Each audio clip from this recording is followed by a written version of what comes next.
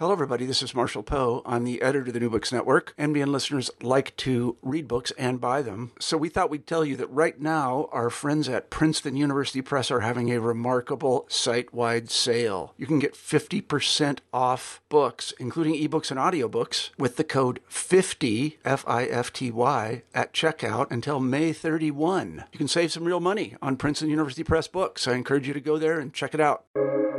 Welcome to the New Books Network. Welcome to New Books and Film, a podcast series on the New Books Network. I am your host, Joel Cherney. Today, I will be speaking with Rich Brownstein about his book, Holocaust Cinema Complete, a history and analysis of 400 films with a teaching guide. The book was published in 2021 by McFarland. Largely a culmination of his work on Holocaust movies, the book includes a lengthy section in which Rich Brownstein presents his methods for both research and reviews, along with long-form sections on the best movies on the Holocaust, as well as capsule reviews of many others. In our talk, we discuss his long study of the topic and review some of his major criticisms of some of the more well-known films that touched on the Holocaust. I hope you enjoy my conversation with Rich Brownstein. Hi, Rich. How are you? I'm doing great. How are you, Joel? I'm very good. Every time I do one of these podcast interviews where there's a time difference, a major time difference, I like to point out that the 21st century allows us to do these kind of interviews very easily. Rich Brownstein is who I'm talking to today. We are talking about his book, Holocaust Cinema Complete, a history and analysis of 400 films with a teaching guide, and its accompanying website, holocaustfilms.com.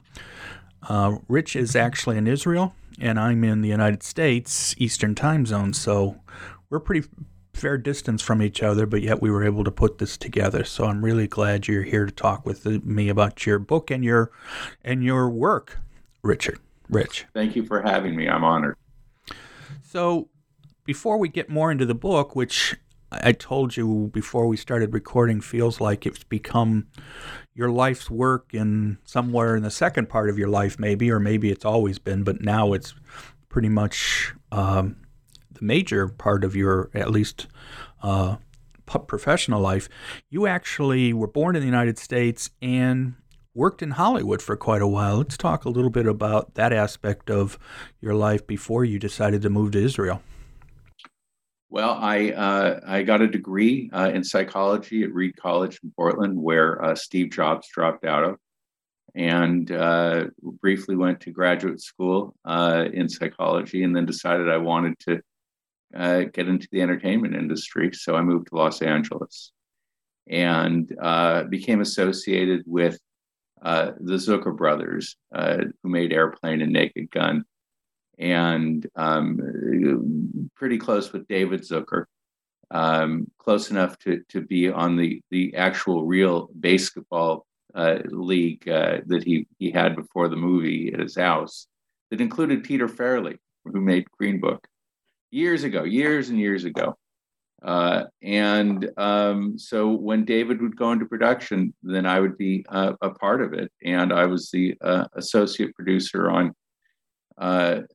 one of his projects called For Goodness Sake, which was directed by a couple of unknown up-and-coming people, directed and assistant directed by Matt Stone and Trey Parker, and who?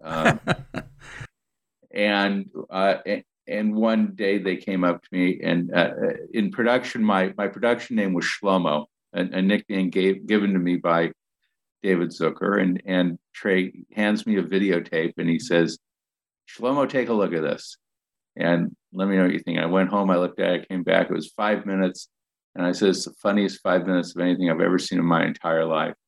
And it was the pilot for South Park. And 2 weeks later, they had been signed by Comedy Central. And in a couple of episodes, they actually had a Shlomo character in my honor.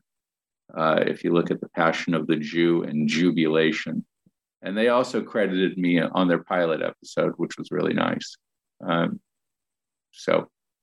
then to make a living, I had a little transcription company that did the field transcripts for a current affair. It started out as for a current affair, and then it started during the OJ trial, and then branched out to Inside Edition, American Journal, and Access Hollywood. And I bought out my competitors, and I consolidated the three companies into one company called The Transcription Company of Burbank.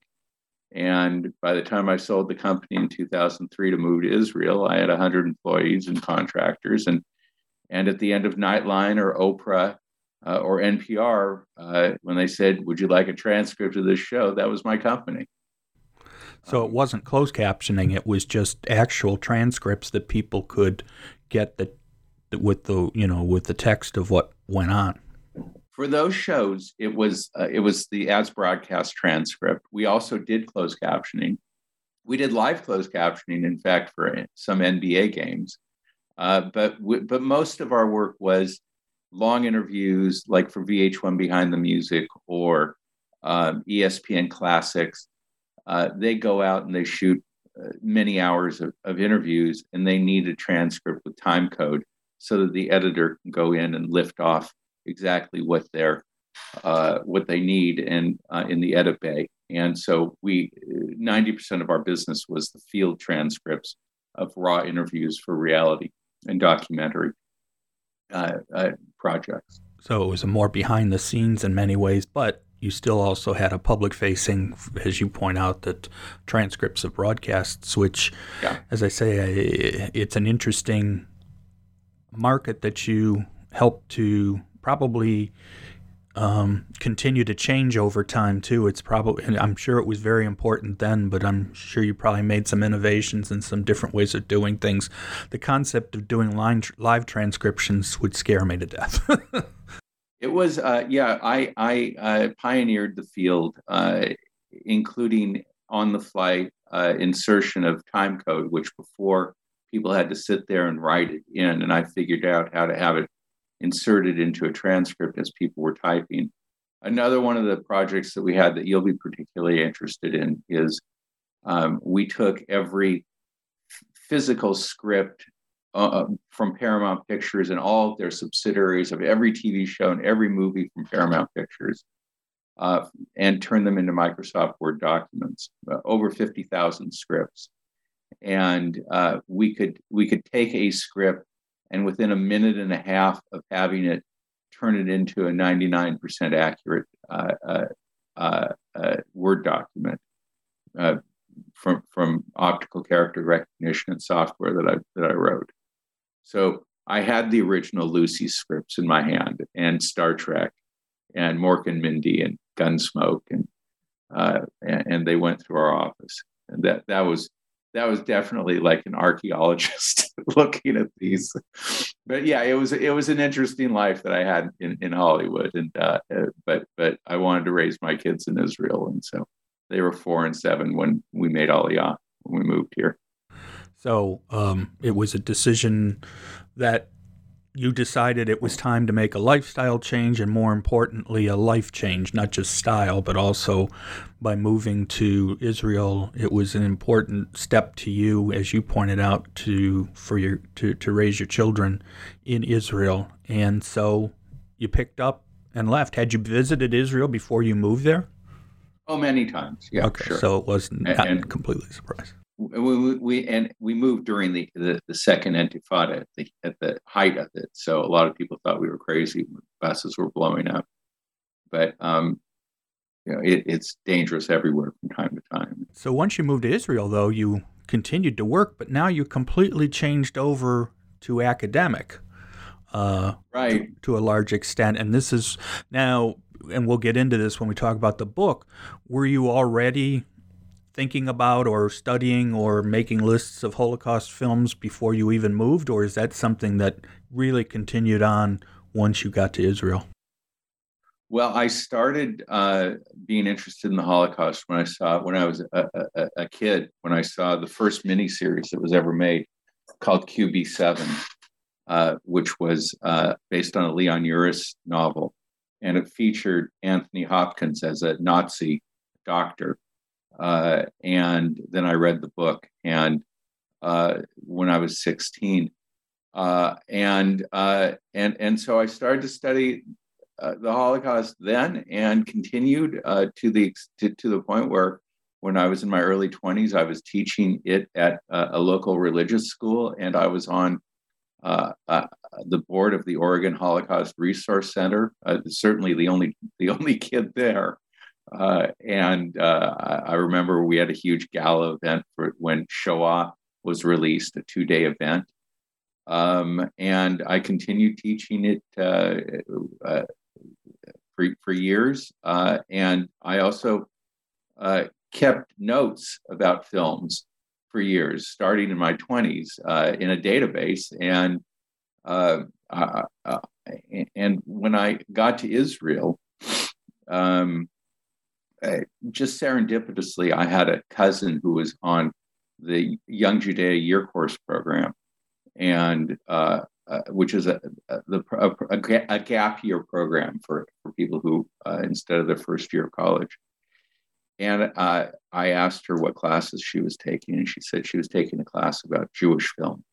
And I asked her what film she was studying. She said Private Benjamin, and I was aghast. I was like, you could have been watching Fiddler on the Roof or Hester Street or a million other films, and this silly movie that is not a Jewish movie has a Jewish character, but that doesn't make it a Jewish movie. And so I happen to have known the education director of her program, and I said to him that I would teach Holocaust films for free for his program. And so I started, and I figured out a methodology that made sense about Holocaust films. It took me, I did it for a long time and put it together. And the basic idea was that Holocaust films can be divided into 4 major categories, which are victim films, films that take place during the Holocaust and primarily about a Jew, where the protagonist is a Jew. Gentile films, which take place during the Holocaust, and the protagonist is a Gentile, like Oskar Schindler, but also there are bad Gentiles in some films. So, like in Conspiracy, where it's about the Wannsee Conference. So, 2/3 of Gentile films are righteous Gentile films, and 1/3 aren't. And then after the Holocaust, if it's about a Holocaust survivor, it's a survivor film, like Harold and Maude. And after the Holocaust, if it's about a Nazi, then it's a perpetrator film, like The Boys from Brazil or Marathon Man. And then there was this bonus category, which I call tangential, could be miscellaneous, films that are obviously Holocaust films, but don't fit into that. And so for an example, that was Sophie's Choice, where Sophie is clearly a Polish. She was only given Sophie's Choice because she was Polish. If she was Jewish, she couldn't have saved one of her children.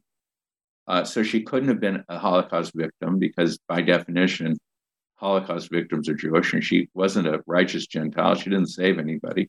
She wasn't a perpetrator, and she wasn't a survivor because survivors have to be Jewish. So I added that category, and other films that were part of that are Inglourious Bastards, Cabaret, which is pre-German, gives the history, and Julia.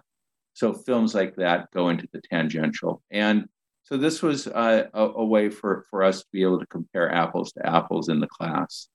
And the principal way of testing the students was that they would write movie reviews. And so it was an exercise in figuring out what the essential components of movie reviewing were, and teaching basically a movie review class about Jewish and Holocaust films. And from that, the way I taught and what I taught became known to the education department at Yad Vashem, the world headquarters, the World Center for Holocaust Study in Jerusalem. And so starting in 2014, I have lectured to seminars that come here to learn, mostly educators who come to learn how to teach the Holocaust. And my specialty when I lecture is using Holocaust films in the classroom and the history of Holocaust films. And I've taught dozens and dozens of classes of people all over the world who now implement my theories in their classrooms. Of course, you've also written about the subject. This is not, the book is obviously, I like to think of it as a culmination maybe of your study, but maybe you just think it's a way station. But obviously 400 films will definitely cover a large period of time of Holocaust films, and I'm going to guess that there may be films you didn't include either because you couldn't see them, or there's no sign they even exist anymore, or some other reason, but I suspect you probably hit most of them in those 400, would you think? Well, the book is called Holocaust Cinema Complete, a history and analysis of 400 films and a teaching guide. It's actually narrative film, so let's be clear. We're talking narrative, not documentaries. Right. And it's for the first 75 years of the art, from starting in 1945 through the end of 2019. And so necessarily, I don't have the great dictators not in there, and to be or not to be. So I had to start at a point where it was really about the Holocaust. But no, every film that I know of, that I was able to identify as a Holocaust film, is listed in the book. It's 9 chapters, and if the film was unavailable, and there are about 75 that, for one reason or another, are not available, they're still listed. They're just not reviewed or analyzed as extensively. But many films were released and never were shown once at the premiere or went to a film festival and were never seen again. Mm-hmm. I have 2 appendix in the book. So the first 8 chapters of the book are the history of the Holocaust films and a pedagogical chapter. The 9th is a third of the book, which is reviews of the 52 films that I highly recommend and why they're why within the context of the Holocaust they should be shown. And the last third of the book is an appendix, a list of all 443 films, plus a few that came out afterwards, that I included just because why not? The summaries of each one of them, where you can get them if they're available, the stars, the awards, the director, the nationality, the language, the time. And then there's a final appendix, a shorter one, of films that people believe are Holocaust films that I don't consider to be Holocaust films. That's a basic outline of this, and I don't consider it a way station. I consider it a culmination. Well, when you use the word complete, I guess you're right. You have to assume that that's pretty where close you are. As you pointed out, the initial part of the book, and it's probably about maybe about 176 pages of the book, is your background information that you present. It includes some definitions, including the difference. You define what you're including. It's basically just saying these are the rules of the road that I'm following. You've got some examples. In fact, there's a whole section that deals with, you call it the unavoidables, Elie Wiesel and Frank Oskar Schindler and Oscar Bate 70, and then you go through some things there, And then you get before the list. So that's where, and it includes their curriculum planning. And this is the part that I found so interesting. And as being an educator now, I can see where this is. And that is that you created it as part of the title. It even says it, student's guide, the ability, a teaching guide that will allow educators to use your material. So was that really part of the plan all along, that you really wanted that the teacher's guide was an important past aspect of the work you did? The original plan was that I had given a lecture at Yad Vashem, and I had stated my core, what I contend to be still true to this day, which is that the greatest Holocaust film ever made was Tim Blake Nelson's The Gray Zone. That it is by far greater than any other Holocaust film, a film that was released in 2001 on the weekend of 9/11, and so no one ever heard of it, despite its starring Steve Buscemi and Harvey Keitel and David Arquette. And my students said, "Can you write about this? Because you've written about other things." And I started to write about it, and it just occurred to me that I couldn't write why it is the greatest film without giving context about all Holocaust films, because it's about context. So different chapters started to pop up. It become clear, different sections. And having a pedagogical guide was just obvious to me, that I had to include a pedagogical guide that included, for me, it's really annoying when people say, well, how do I teach about Holocaust geography, or how do I teach what's the best film for Auschwitz, or what's the best animated film? So instead, in the teaching guide, one of the things I've done is I have a list of 80 topics and the films that correspond to each of those topics. But it's also, the teaching guide is as much an admonition for teachers as it is a roadmap, an admonition to be clear that Holocaust movies are a supplement to Holocaust education. They are not Holocaust education. So if you're teaching about Auschwitz, then a Holocaust film can cement the lessons, but they're not intended to be the lesson. So a great deal of that is to make sure that teachers know that they have the right tools on hand to deal with this very heavy medicine that they're about to put in front of the students. And then I just couldn't resist while I was writing the book. There were some topics that just had to be dealt with. One of them was Schindler's List, because I don't recommend Schindler's List. And I couldn't just say, I don't recommend Schindler's List.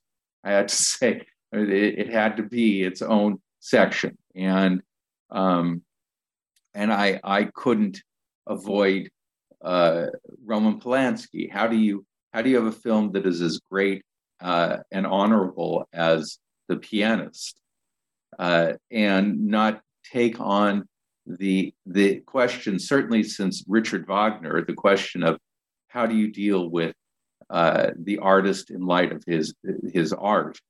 How do you deal with a Holocaust film that was made by a confessed child rapist? What are the teaching opportunities there? And so I have a chapter about Polanski and heavily about Woody Allen and what are our responsibilities. And it goes into the history of both of their filmmaking, and asks a lot of questions about that. And it was also impossible to write without giving a really full explanation of the history of both Anne Frank's diary publications and the films, all of the films, because there have been over 20 of them, and they have evolved, and they're a microcosm of all Holocaust film development. And as I was writing it too, I was writing articles for the Jerusalem Post, and one of which was about why there are so many Oscars that have been given to Holocaust film, why it is that of the 77 American-produced Holocaust films, 21 have been nominated for at least one Oscar, which is an outrageously high number. No other film genre comes close to that. And how it is that since 1960, every other year, at least one Holocaust film has been nominated as Best Foreign Language Film.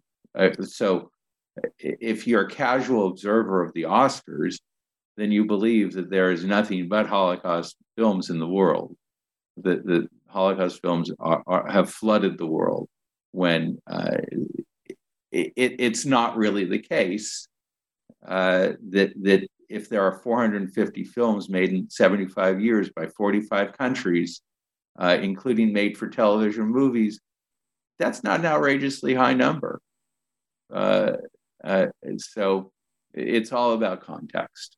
That's basically what I was trying to do in the book, was keep everything within a context.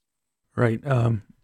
Yeah, I've read some interviews, and your points you made very good points in many of the interviews, and I suggest, even though you talk about it in the book too, is that your points about Schindler's List I found to be very interesting, and the fact that you chose to compare it to Inglourious Basterds and actually favor more the side towards that Inglourious Basterds wasn't meant to be historical, it was meant to be a farce, but in some ways meets the bill better than Schindler's List actually did.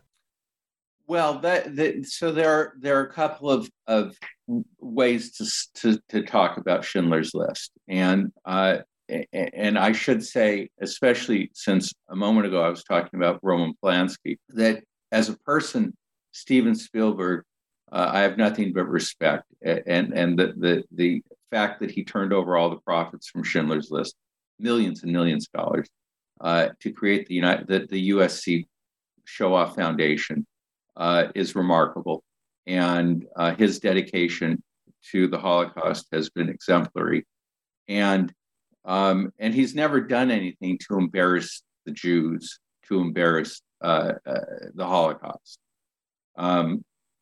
Putting that aside, what's on the screen is what matters, and the overriding question is, why make a film about a Nazi saving Jews from Nazis? You have only Spielberg could do that, and he took the most impossible situation, as he does, and made it possible. And it's a true story, but it wasn't the story of the Holocaust. And it's also true that more people have learned about the Holocaust because of Schindler's List than because of anything else, except for the Holocaust miniseries that NBC broadcast in 1978. But neither of those are artistically viable Holocaust productions.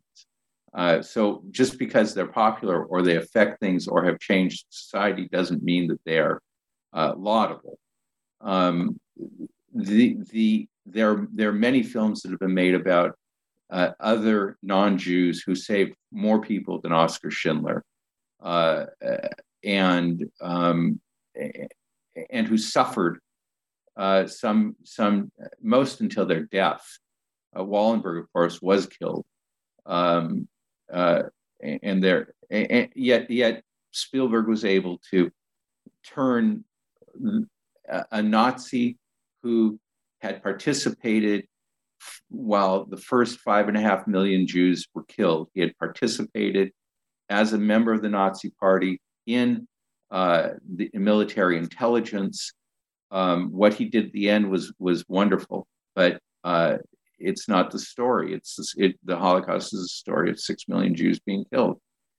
I also think, from an artistic standpoint, that needing 3.25 hours to tell an hour-and-a-half story is questionable.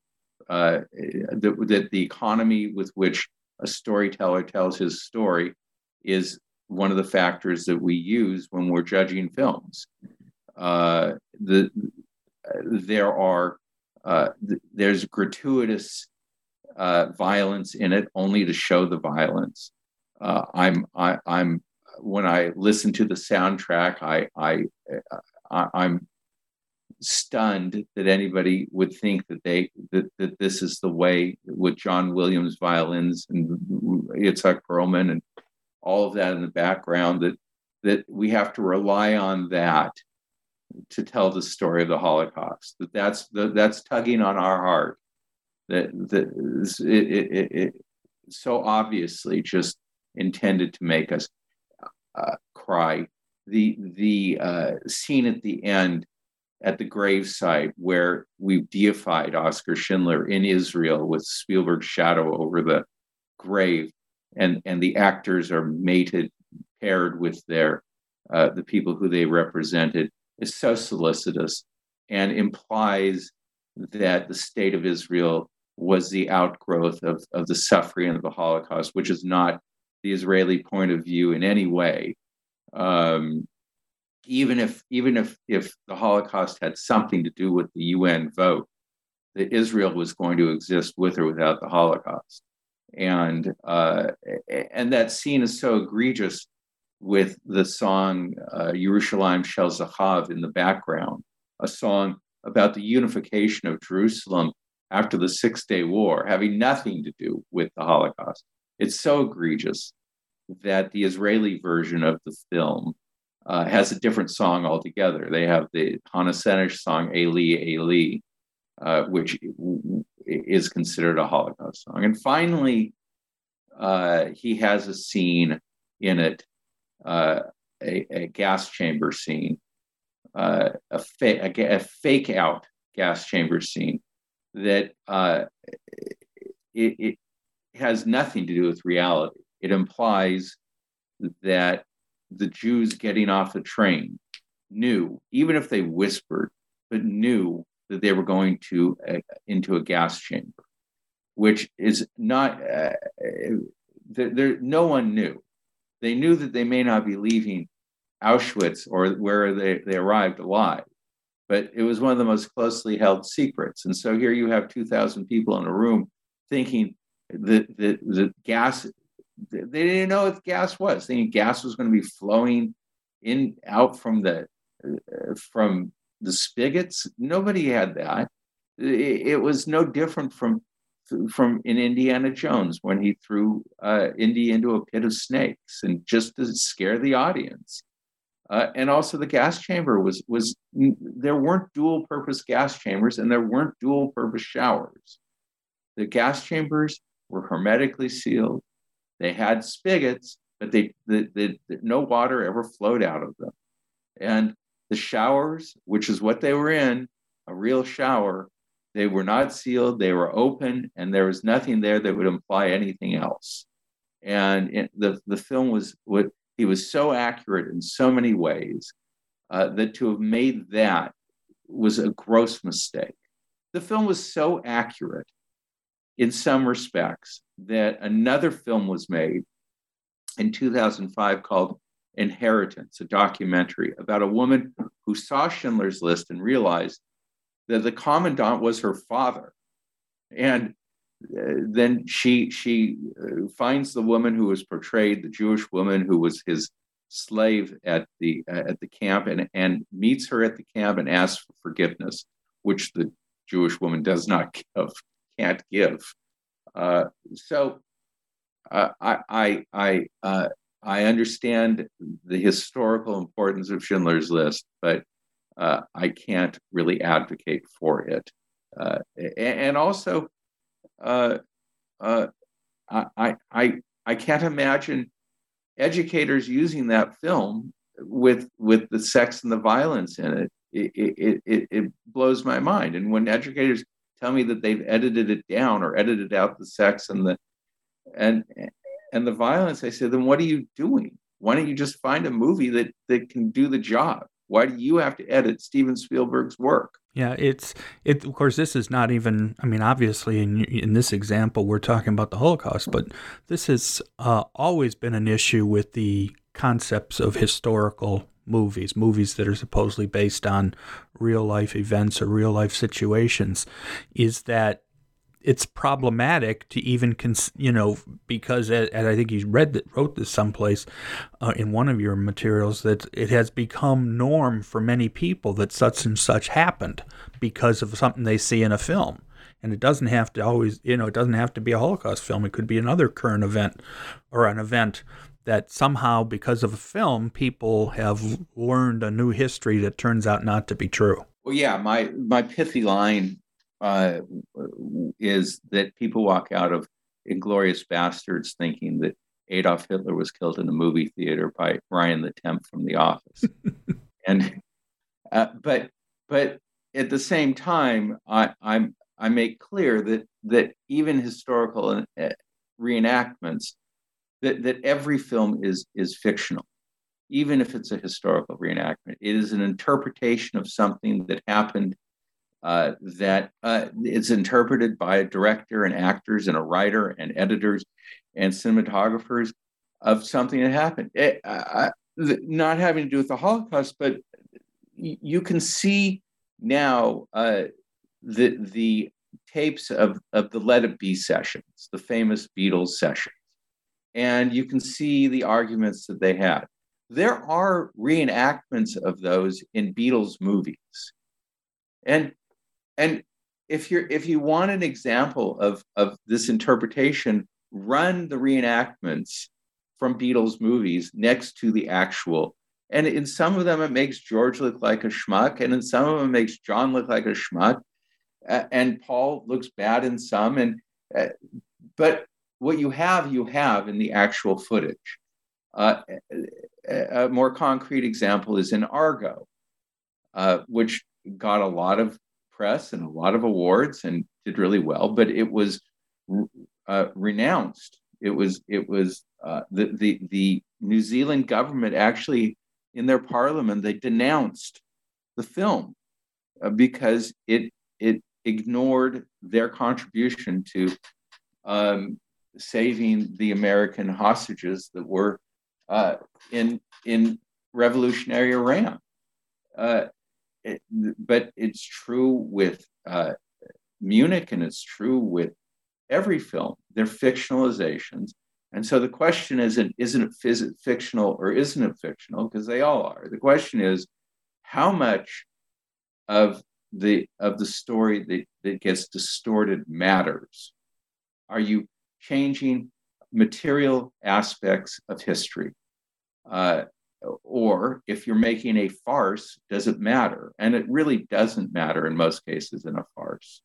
But if you're putting up something that says that it actually happened, and you have more responsibility. I would also say, though, there are a few aspects of the gray zone that Holocaust educators say it didn't happen that way.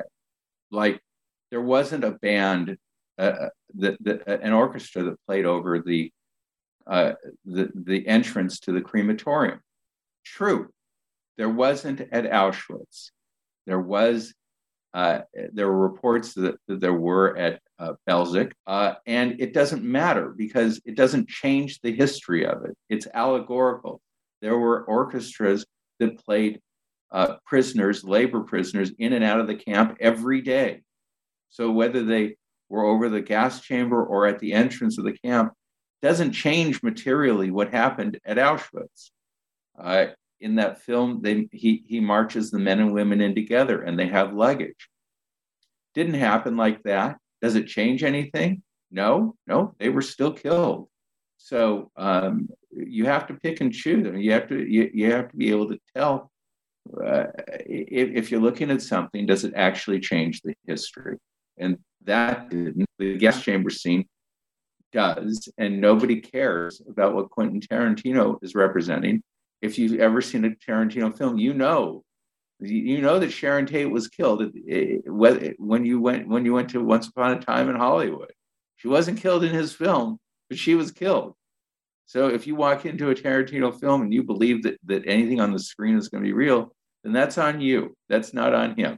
Yeah, and it's unfortunate that, as you're pointing out, is that some of these films were purposely meant to make a statement or to present truth, whatever that truth is, and that's where they can sometimes get in trouble, and that's where an academic or a teacher who's going to use a film to illustrate needs to use their voice as a teacher to properly put things in context, so that even if they're going to show a film that has some issues, whether they be small or large, at least can point those things out, can use them as examples to their students about how you have to, when you look at a film, and in particular many of these that you've put together, you have to remember the context, and also, was a change made to make a point, or was it just made to help overall with the plot or the story, but doesn't materially affect the overall truth?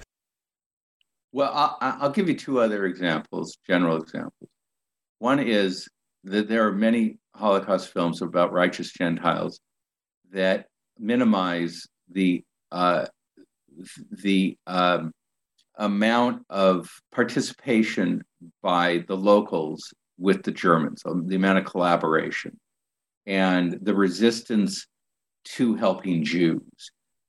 For example, Anna Paquin stars in a film called The Courageous Heart of Irina Sendler, a woman who saved many Jews.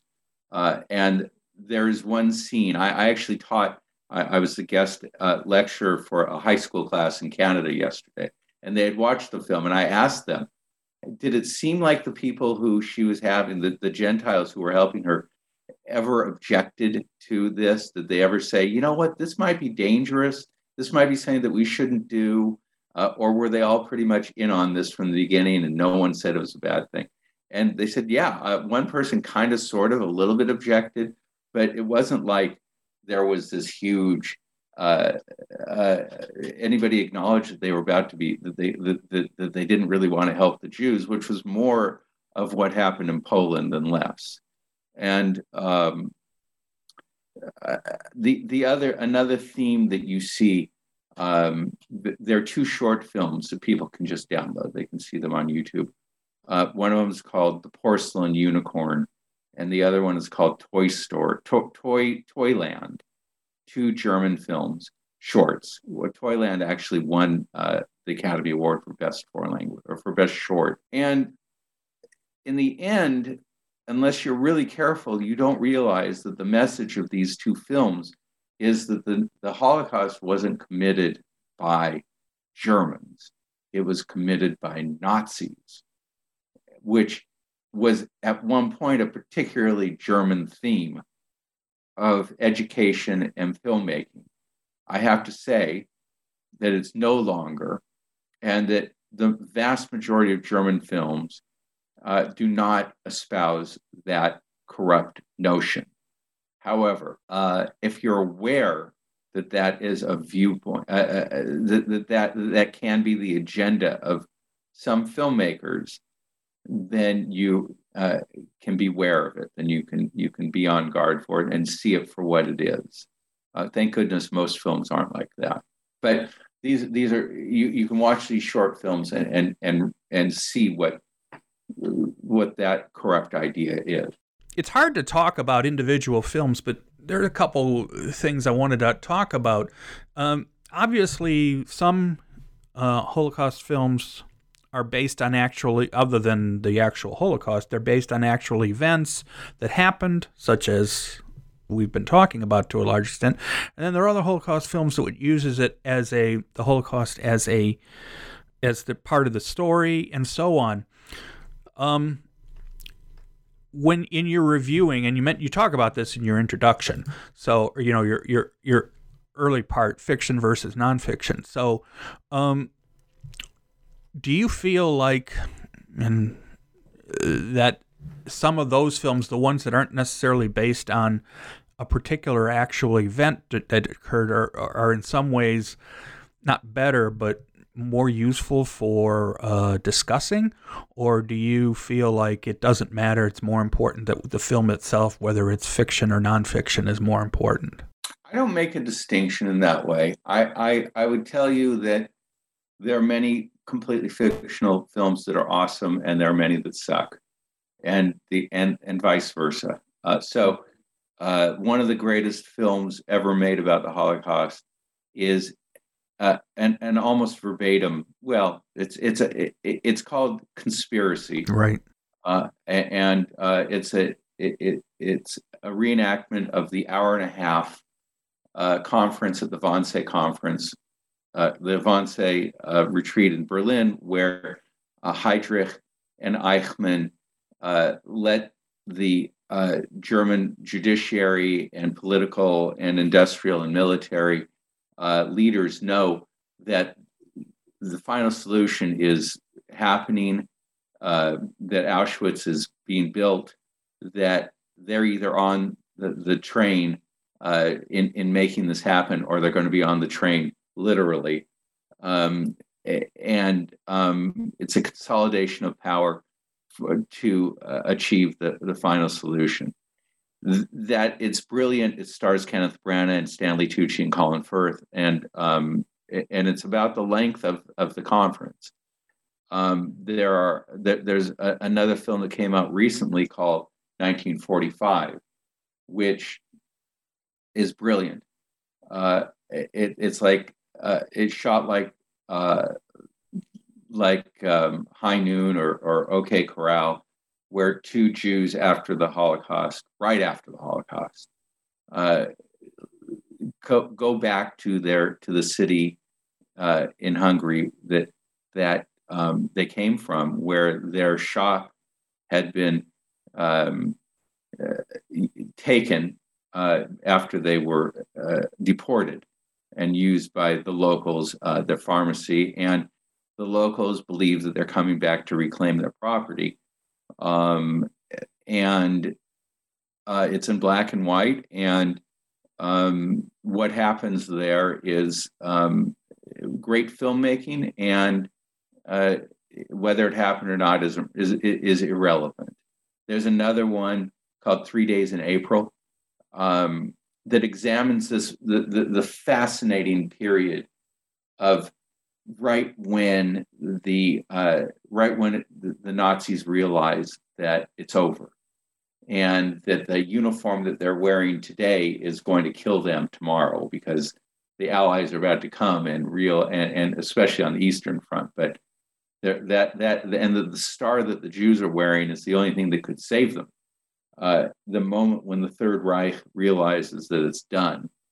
And in this film, which is based on something that actually happened in the town where it was shot, and was it was made on the 50th anniversary of it, 3 cattle cars full of Jews just sort of end up in their rail yard. And what are they going to do with these Jews? What I would say about the difference between fiction and nonfiction is that Life is Beautiful, which won Academy Awards and was the second highest grossing foreign language film in American history to Crouching Tiger until Parasite came out. So now the third highest grossing foreign film, killed dead the idea of fictional concentration camp representations in film. Since then, since Life is Beautiful, there's only been one major feature film that has been a fictionalized version of a concentration camp, which was a horrible film called The Boy in the Striped Pajamas, which try to make us feel sorry for these really nice Germans whose son wandered into a gas chamber. But inherently, whether it's fictional or nonfiction, that's not the issue to me. The issue is it art? Is it not art? Does it work? Does it not work? I'm completely open to any film. I'm totally open. I want every film to succeed, but it has to do its job. I saw a film recently that was just released called The Auschwitz Report. And at the beginning of the film, the person the person who is escaping throughout the film, who's hiding and escaping, is hanging from the gate, dead, hanging, dead, dying, from the gate of Auschwitz, with a sign around his neck that says, "Hooray, welcome back," or "I'm glad I'm back." And the rest of the film is about this guy and another guy who smuggled documents out of Auschwitz. True story. Present at the end of the film, the last 15 minutes, present the documents to the Red Cross and explain how the Red Cross had been fooled throughout the entire war, and how it had a huge impact on how the Holocaust was perceived. He was never hung. So, and it's never explained why he's hanging there. And the entire movie, you're just waiting for him to be caught and hung. No one can explain this to me, except that I have to assume that they didn't have the goods. They didn't have the filmmaking ability to tell the story without that subterfuge. They couldn't figure out how to tell the story. There's another one that was just released, blew my mind. It's called Where is Anne Frank? And it was made by the great Israeli director Ari Folman, who made a Holocaust film that I highly recommend called Made in Israel. He went on to make, after Made in Israel, he made the very controversial but really smart and really edgy and beautifully animated Waltz with Bashir, which takes on the Israeli military for the first Lebanese war. He then made a movie that was like an acid trip with Robin Wright, which was her biography called The Congress. And then he made this animated film that I saw at the Jerusalem Film Festival opening night with the president of Israel and the cast and crew. And it's an animated version. So the soul of Anne Frank's diary frees itself from the display case in the Anne Frank house. And then it becomes a person who, if it leaves the facility, turns into a real breathing person. She steals the diary. And at the end, with everybody looking for her and the diary, she's on the roof with a bunch of refugees, and she threatens to burn the diary if the refugees are not allowed to settle in Holland. It's not the story of the Holocaust. It's not the story of Anne Frank. It's not the story of anything except for a filmmaker who lost his way and people who funded it who wanted to somehow co-opt the Holocaust into a refugee story. So I would love to sit down with Ari Folman and ask him how he could have made that film on the one hand and Made in Israel on the other hand, but he won't. He hasn't answered my requests. The other thing, and you just touched on it there was one other section in the book I wanted to briefly mention, and that's what you called, wait a second here, let me find it, sorry. The second appendix, non-Holocaust films often miscategorized as Holocaust films. Can you give me an example or two that would help illustrate what you meant by that particular section? Well, The Book Thief is often cited. It didn't reach the level of, there wasn't enough Holocaust content in it for me to consider it. People believe that Monuments Men was. I don't see it. And I don't see that could have been. A lot of people, and I have a lot of fun with it, but a lot of people reflexively talk about The Sound of Music, which has nothing to do with the Holocaust. And I don't know if you were able to read my review of Cabaret, where I compare Cabaret and The Sound of Music. But I had more fun writing that than anything else. And the basic idea there was that that in one case you have a woman who is discovering the world in Cabaret in ways that adults and breathing, sentient people do. And the other one, you basically have The Handmaid's Tale, where there's a woman who is in a who the church sends out to a man with a lot of children to breed her. He was a Nazi. He was a member of the Nazi Party, or at least he supported them.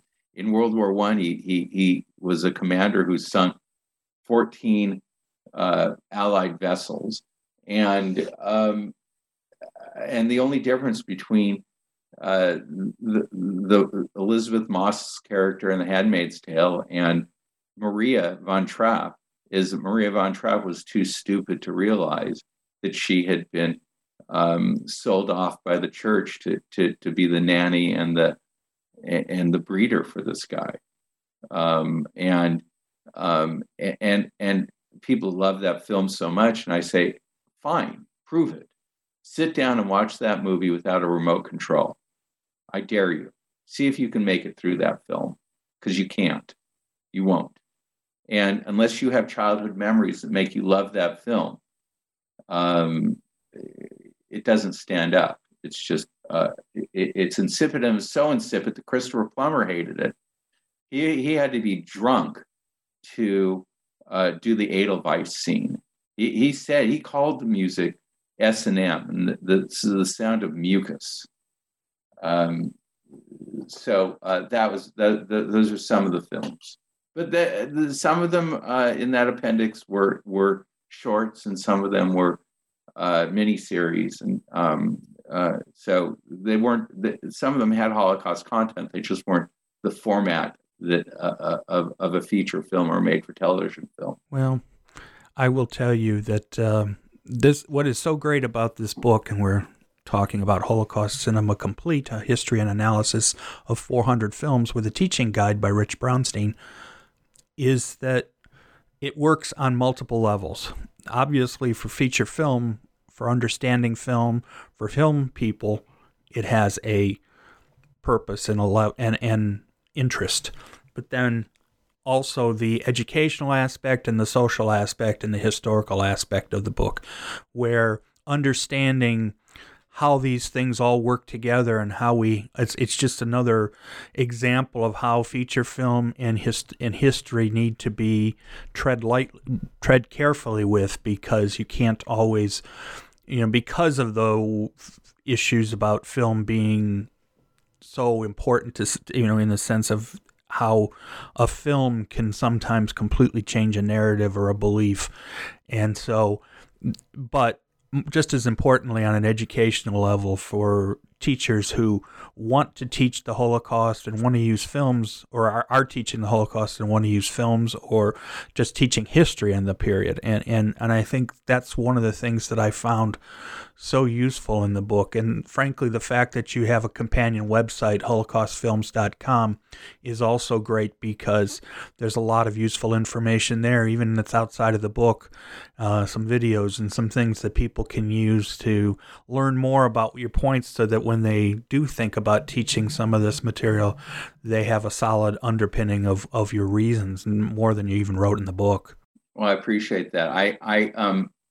I've had a good amount of success with the book within the Jewish community and the Israeli community and the Holocaust community. I haven't been able to breach, aside from you and a few other very kind people, into the general public. So anybody who has any ideas about how I can get out there, you can contact me at holocaustfilms.com. I'd love to hear from you either way, but there's this belief in the world that if you're a scholar and can write a book, that you also can market and also have any idea about anything except for what you do. And it's wrong. We don't. I don't. So I'm open to anybody who might have an idea about who to talk to and who to present to, and I'm grateful for any help that and for you having put me on is very kind. Well, as I mentioned to you even before we started, I can choose pretty much the books I choose to interview with because I want to make sure it's a subject that I can feel like I can converse on. Somebody who wants to talk about some obscure aspect of film is great, but if I can't, if I'm having problems understanding it, then I'd rather talk to someone who with a way that things make sense to me a little more, which is part of the reason why when you reached out, I felt this was a book that, and as I say, partly because as an educator, I like anything that allows people, teachers, to be able to find ways to use film, and particularly of films of such importance as the ones you talk about in your book. Thank you. It's been such a joy, and you're a very generous interviewer, letting me go on for so long. Well, you obviously can tell you're an expert at the material, and that's an important aspect. And most of my favorite authors are the ones that seem to have spent inordinate, I don't want to say inordinate because that's not fair. It's not inordinate. It's important. Large amounts of time and with something that culminates as your book did. So hopefully we'll find a better audience in this, in various parts, of our listening audience, because I think it's an important book. So thank you so much for your time, and good luck going forward. Joel, thank you. Thank you very much. My great thanks to Rich Brownstein for his time. We will be recording a follow-up interview in which Rich will discuss the best Holocaust films in detail. I hope you will look forward to that episode. This is Joel Cherney, and I will be back soon with more New Books in Film, a podcast series on the New Books Network.